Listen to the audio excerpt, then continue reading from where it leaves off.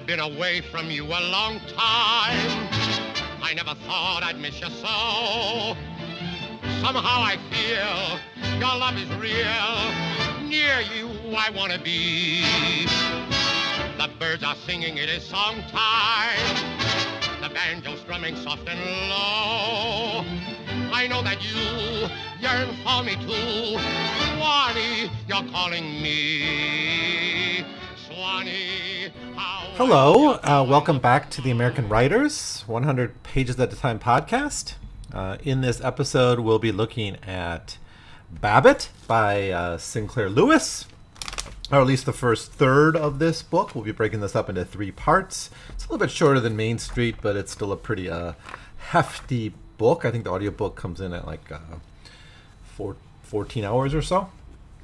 So actually, the breakup here is pretty good. The first third really sets up Babbitt's character, I think, and the setting of Zenith. This is our first Sinclair Lewis novel set in Zenith. We, of course, met Zenith with in Aerosmith, and I think some other books. I guess he invents Zenith, and he invents more the state in Aerosmith. I think there's not much about the state it's in. I think it's supposed to be somewhere in vaguely the Midwest here.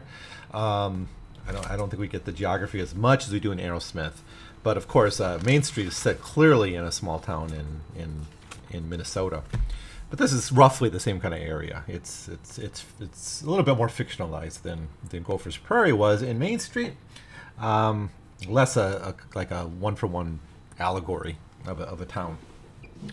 But it is, and I think that's part of the point. It's every like middle American mid-sized town. So every place that's not Chicago or Minneapolis or Milwaukee, those kind of, to Cleveland. It's that smaller city in the Midwest. That's where it's set, and that's what Zenith is. But anyways, the first third of the book more or less sets up this town and sets up George Babbitt as his character. In fact, we spent most of this with just one day in his life. The second part, which we'll do in the next episode, really explores his crisis and his efforts to try to become part of the town and part of its boosterism and move up in the town. And then the final part of the novel deals with the crisis, that his crisis of faith, I guess. And in a way, this is sort of a novel of religion. It's someone who believes in I guess, the middle America in every way. There's a great speech he gives. We'll talk about it maybe in the next episode, where he's, celebrating middle America in every way. It's like almost a religious speech. And in a way, this is kind of a crisis of faith. He experiences a crisis of faith, but returns to his faith in the end because he really can't fully turn his back on this town that sort of made him. Now, I think George Babbitt in some ways is a more well-drawn character than Carol Kennicott. In some ways, I mean, Carol Kennicott's book, Main Street's more of the story of Main Street, and this is more the story of Babbitt. So we get a little bit closer into his head. I always want to say, although both Babbitt and Main Street are satires, this one is much funnier. It's actually laugh out loud hilarious often because it's for a couple reasons. One is like people still sort of talk like Babbitt. I think the idea that Babbittism is a real phenomenon. It's hard to deny. I mean, you experience this when people have conversations. They just sort of take the most banal, cliched American response to any issue, like what they would say, what just any average American, which the generic American would say about an issue is what Babbitt would say about it, right? And that's really Sinclair Lewis's point. Is just this, again, it's like I talked about this a lot in Main Street. It's this reduction to the mean. It's this Tocquevillian kind of consequence of American democracy where everyone just kind of conforms into what's expected of them, and in every way they lose any autonomy they have because of this desire to gravitate towards the middle. Like one thing that's kind of a running joke throughout Babbitt is he always makes promises where he's kind of preserving a little bit of autonomy over himself, whether it's to quit smoking or to go on a diet or to take on a hobby, whether it's baseball or Sunday school or certain clubs. Whatever he does, he doesn't stick to it though. He's like, the American conformity pulls him right back to just the mainstream, where anything even the littlest degree that he can step out of his conformity is taken away almost immediately. He can't stick to these promises for very long. But there's another level to the humor here, is because, even his ambitious goals are kind of banal in their own way. It's like, whether he's a smoker or non-smoker, it's pretty much the same kind of, he's got that same middle American, straightforward, uncritical way of making decisions about things. And he does it again and again and again throughout the book. And I think it makes this story quite hilarious. Especially his dialogue and the way he talks about things. So I don't know if it's worth going chapter by chapter through this book. Maybe just give you some of the highlights of it. Now, we're first introduced to his family. So the first 7 chapters, let's take those as sort of a group. Because the first 7 chapters are really a day in the life of George Babbitt. His family it's 5 people. It's the precise right number. He's got a wife, Myra Babbitt, and he's got 3 kids, Verona, Ted, and Tinka. So Verona's the younger daughter, Tinka's the older daughter, and Ted is the son. And Ted's in high school, and Tinka's a little bit older. Like, she's out in the workforce a little bit. And so the day starts with, actually we're introduced to Zenith first, which is presented as the perfect modern town. And then we're presented to George Babbitt, who's into real estate. We get a wonderful line here where he's described as a little bit fat, but also like extremely married.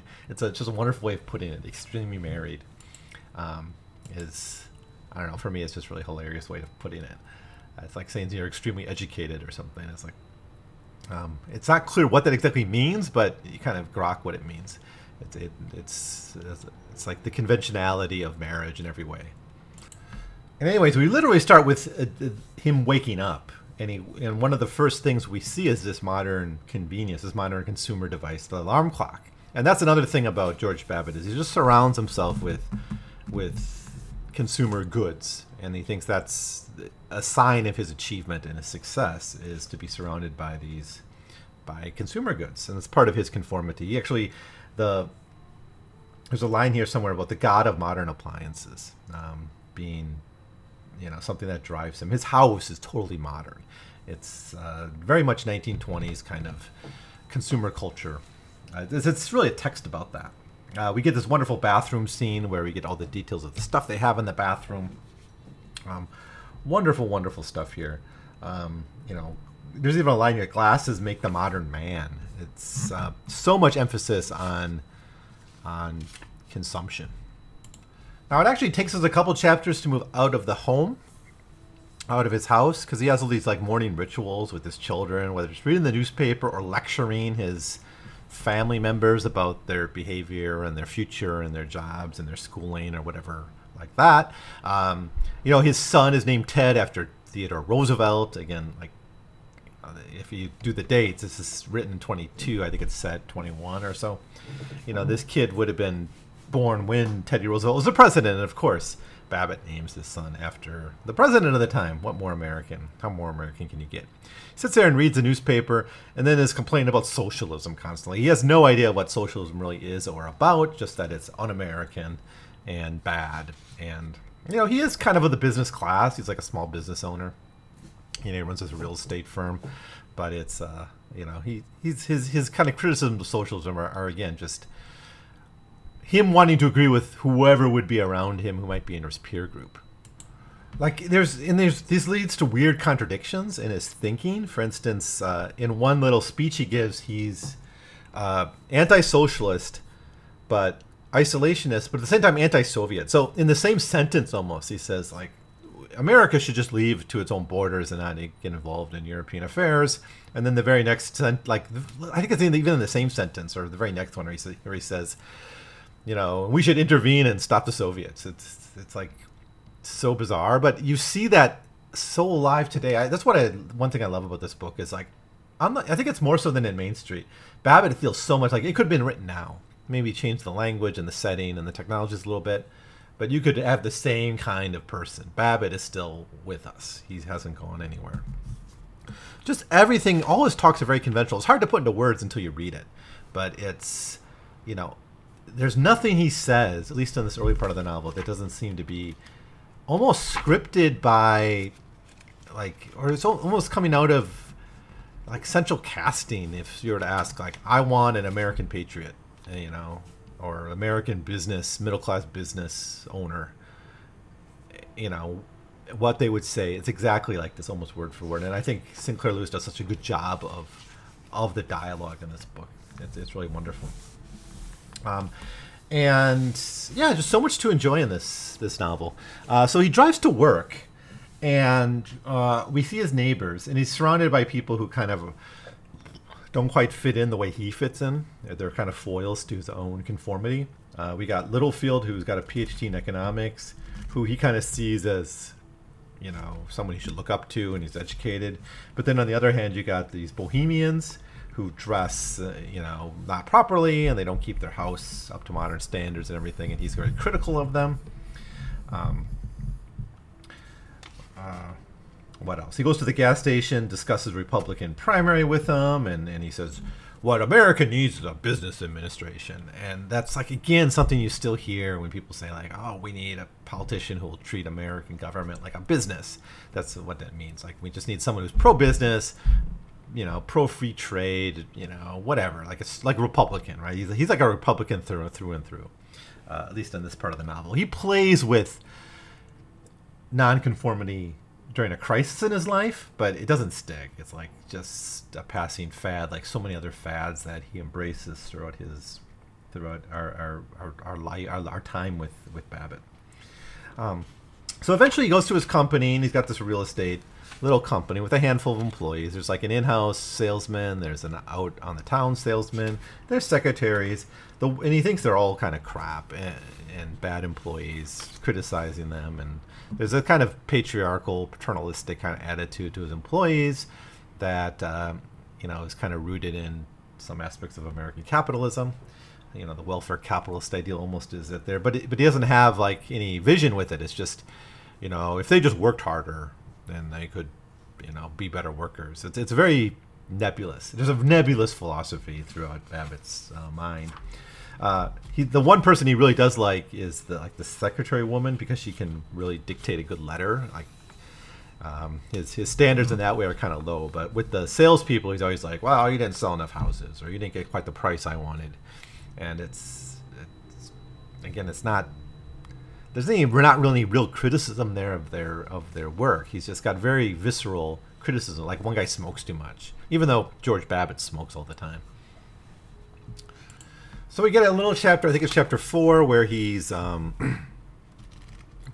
we get him kind of at work writing advertisements or selling advertisements, and then he's just kind of, his mind wanders and he wants to spend lunch with his best friend, essentially, a guy named Paul Riesling. And Paul Riesling's a pretty important character in the story, so we'll say more to him. He's in some ways he's Babbitt to a certain degree, but it doesn't, the facade doesn't hold. Babbitt's much better at maintaining the facade of that, even though you get a sense that deep down Babbitt's not happy with his life. That's why he's always trying to change it, but he changes it in other ways that are just essentially conformist.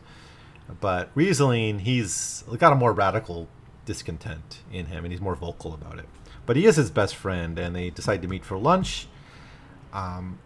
Now, throughout all this, Babbitt sees himself ideally as a servant of society. There's even a chapter later on where he talks about religion, or Sinclair Lewis talks about Babbitt's religion. He says his religion would be to be useful to society in a way, and beyond that, he'd just be whatever he was raised to be, Presbyterian or whatever. So then we get the whole lunch scene,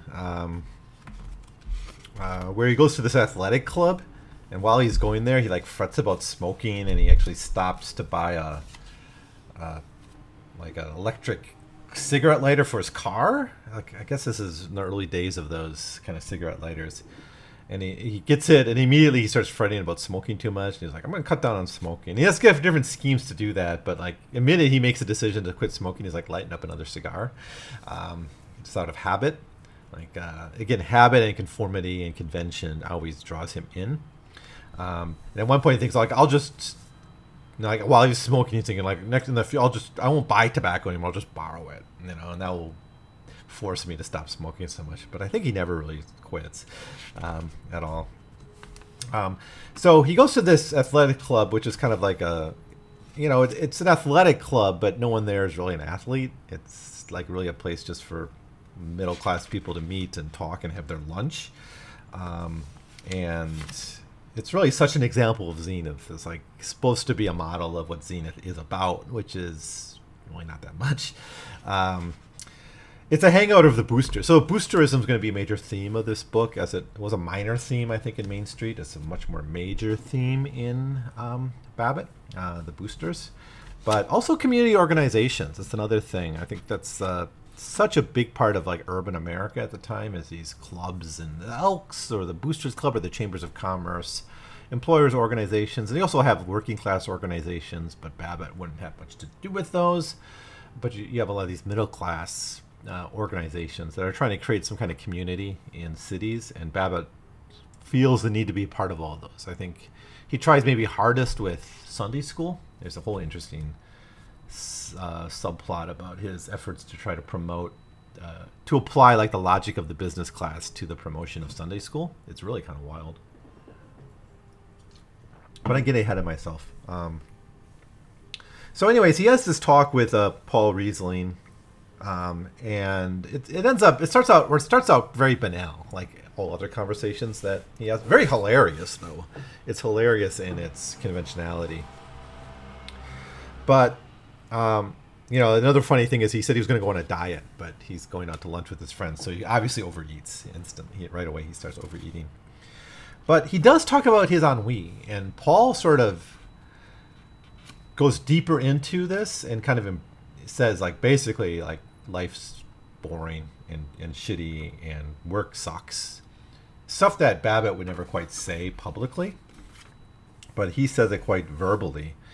And Paul says to him, like, people just get bored with life, and I need some way to escape that. And whether it's his family. Now, Babbitt and Paul are very different. Like, Paul has affairs. That's a major character difference between the two. And he's, again, much more open with his discontent. But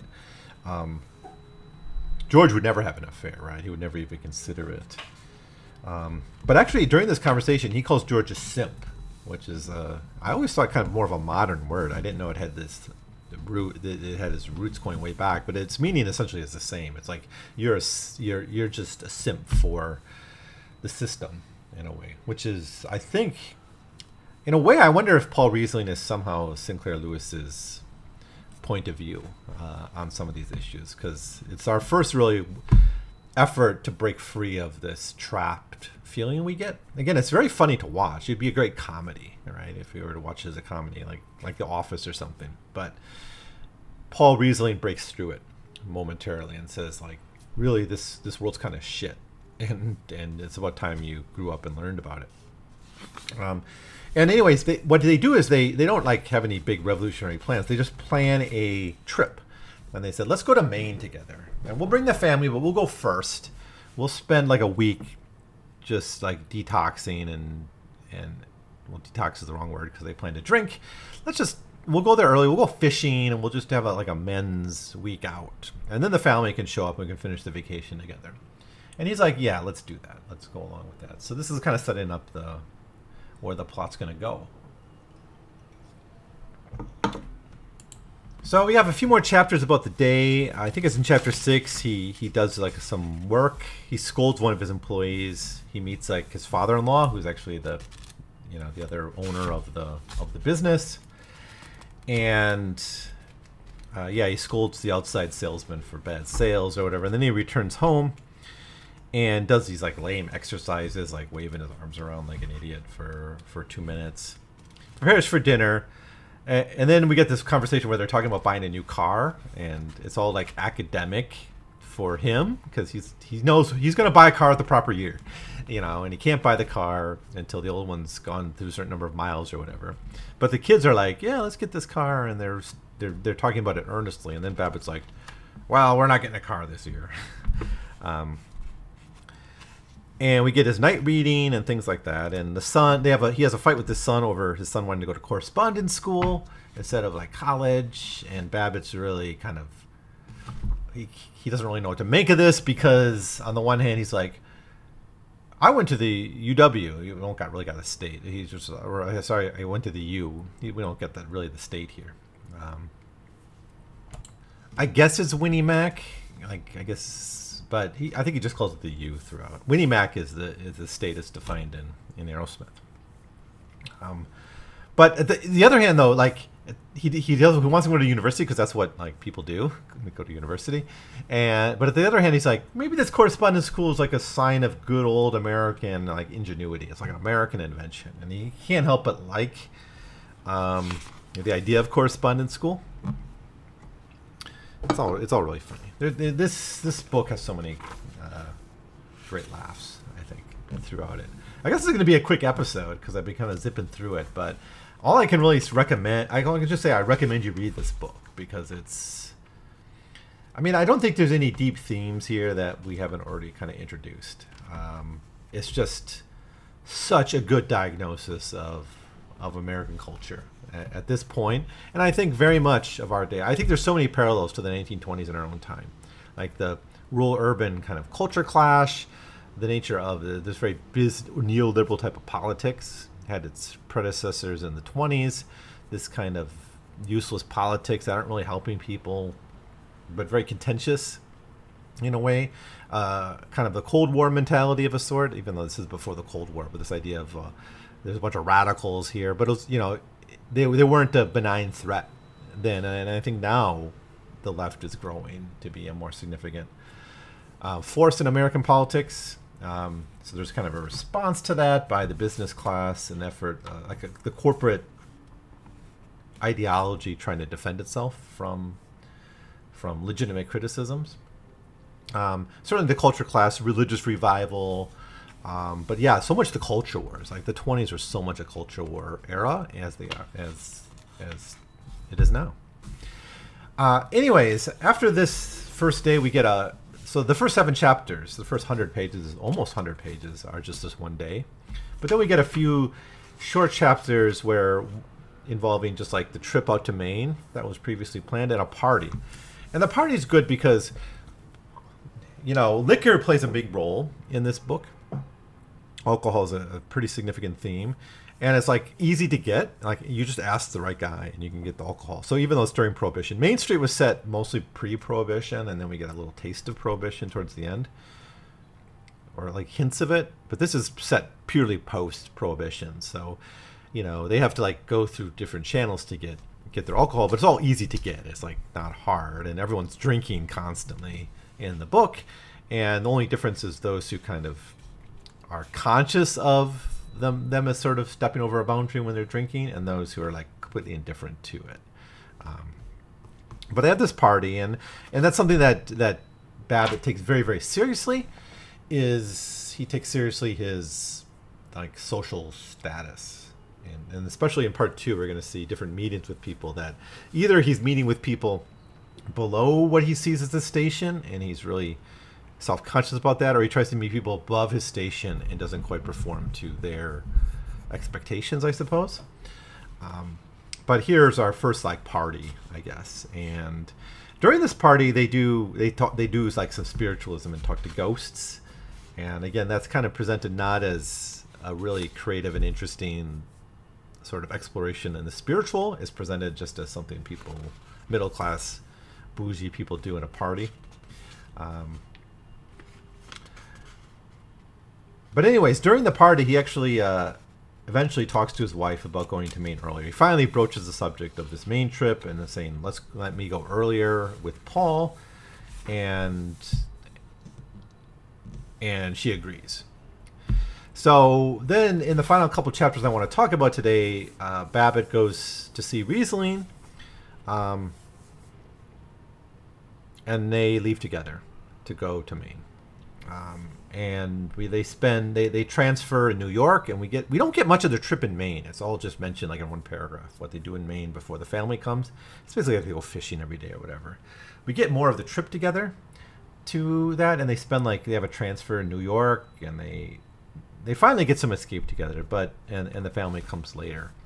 So you kind of would expect a little bit more of this trip and what it means for them, but I do get the sense that it's sort of revives Babbitt, but in a way that's also very cliche. It's like the way middle class people talk about vacations. No matter what actually happens on the vacation, they'll come back and say, "Oh yes, I feel so refreshed after that vacation, and wasn't the Grand Canyon beautiful? And oh, I was so relaxed." Whatever they're doing, right? If they go to the Grand Canyon, they'll say it's beautiful. If they go to Paris, they'll say it's a majestic city.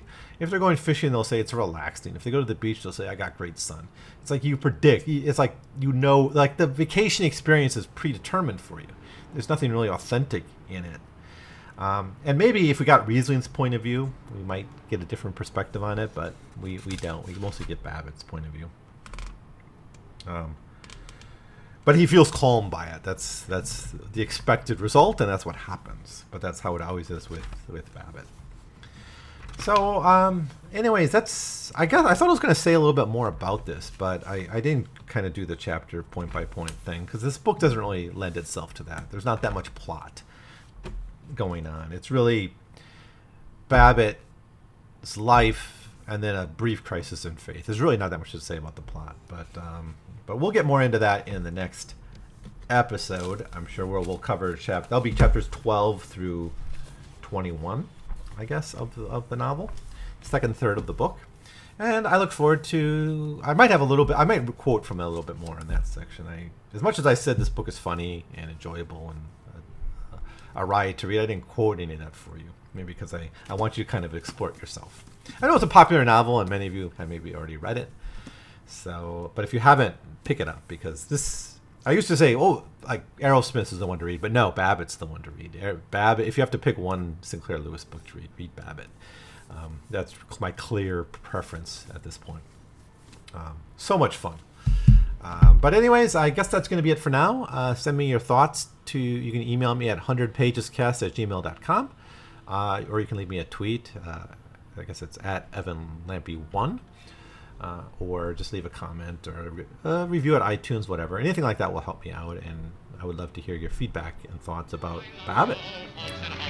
So that's going to be it for now. I'll see you next time. Swanee, how I love you, my dear old Swanee. I'd give the world to be among the folks in DIX. I even know my mammy's waiting for me, praying for me down by the Swanee. The folks up north won't see me no more when I get to that Swanee.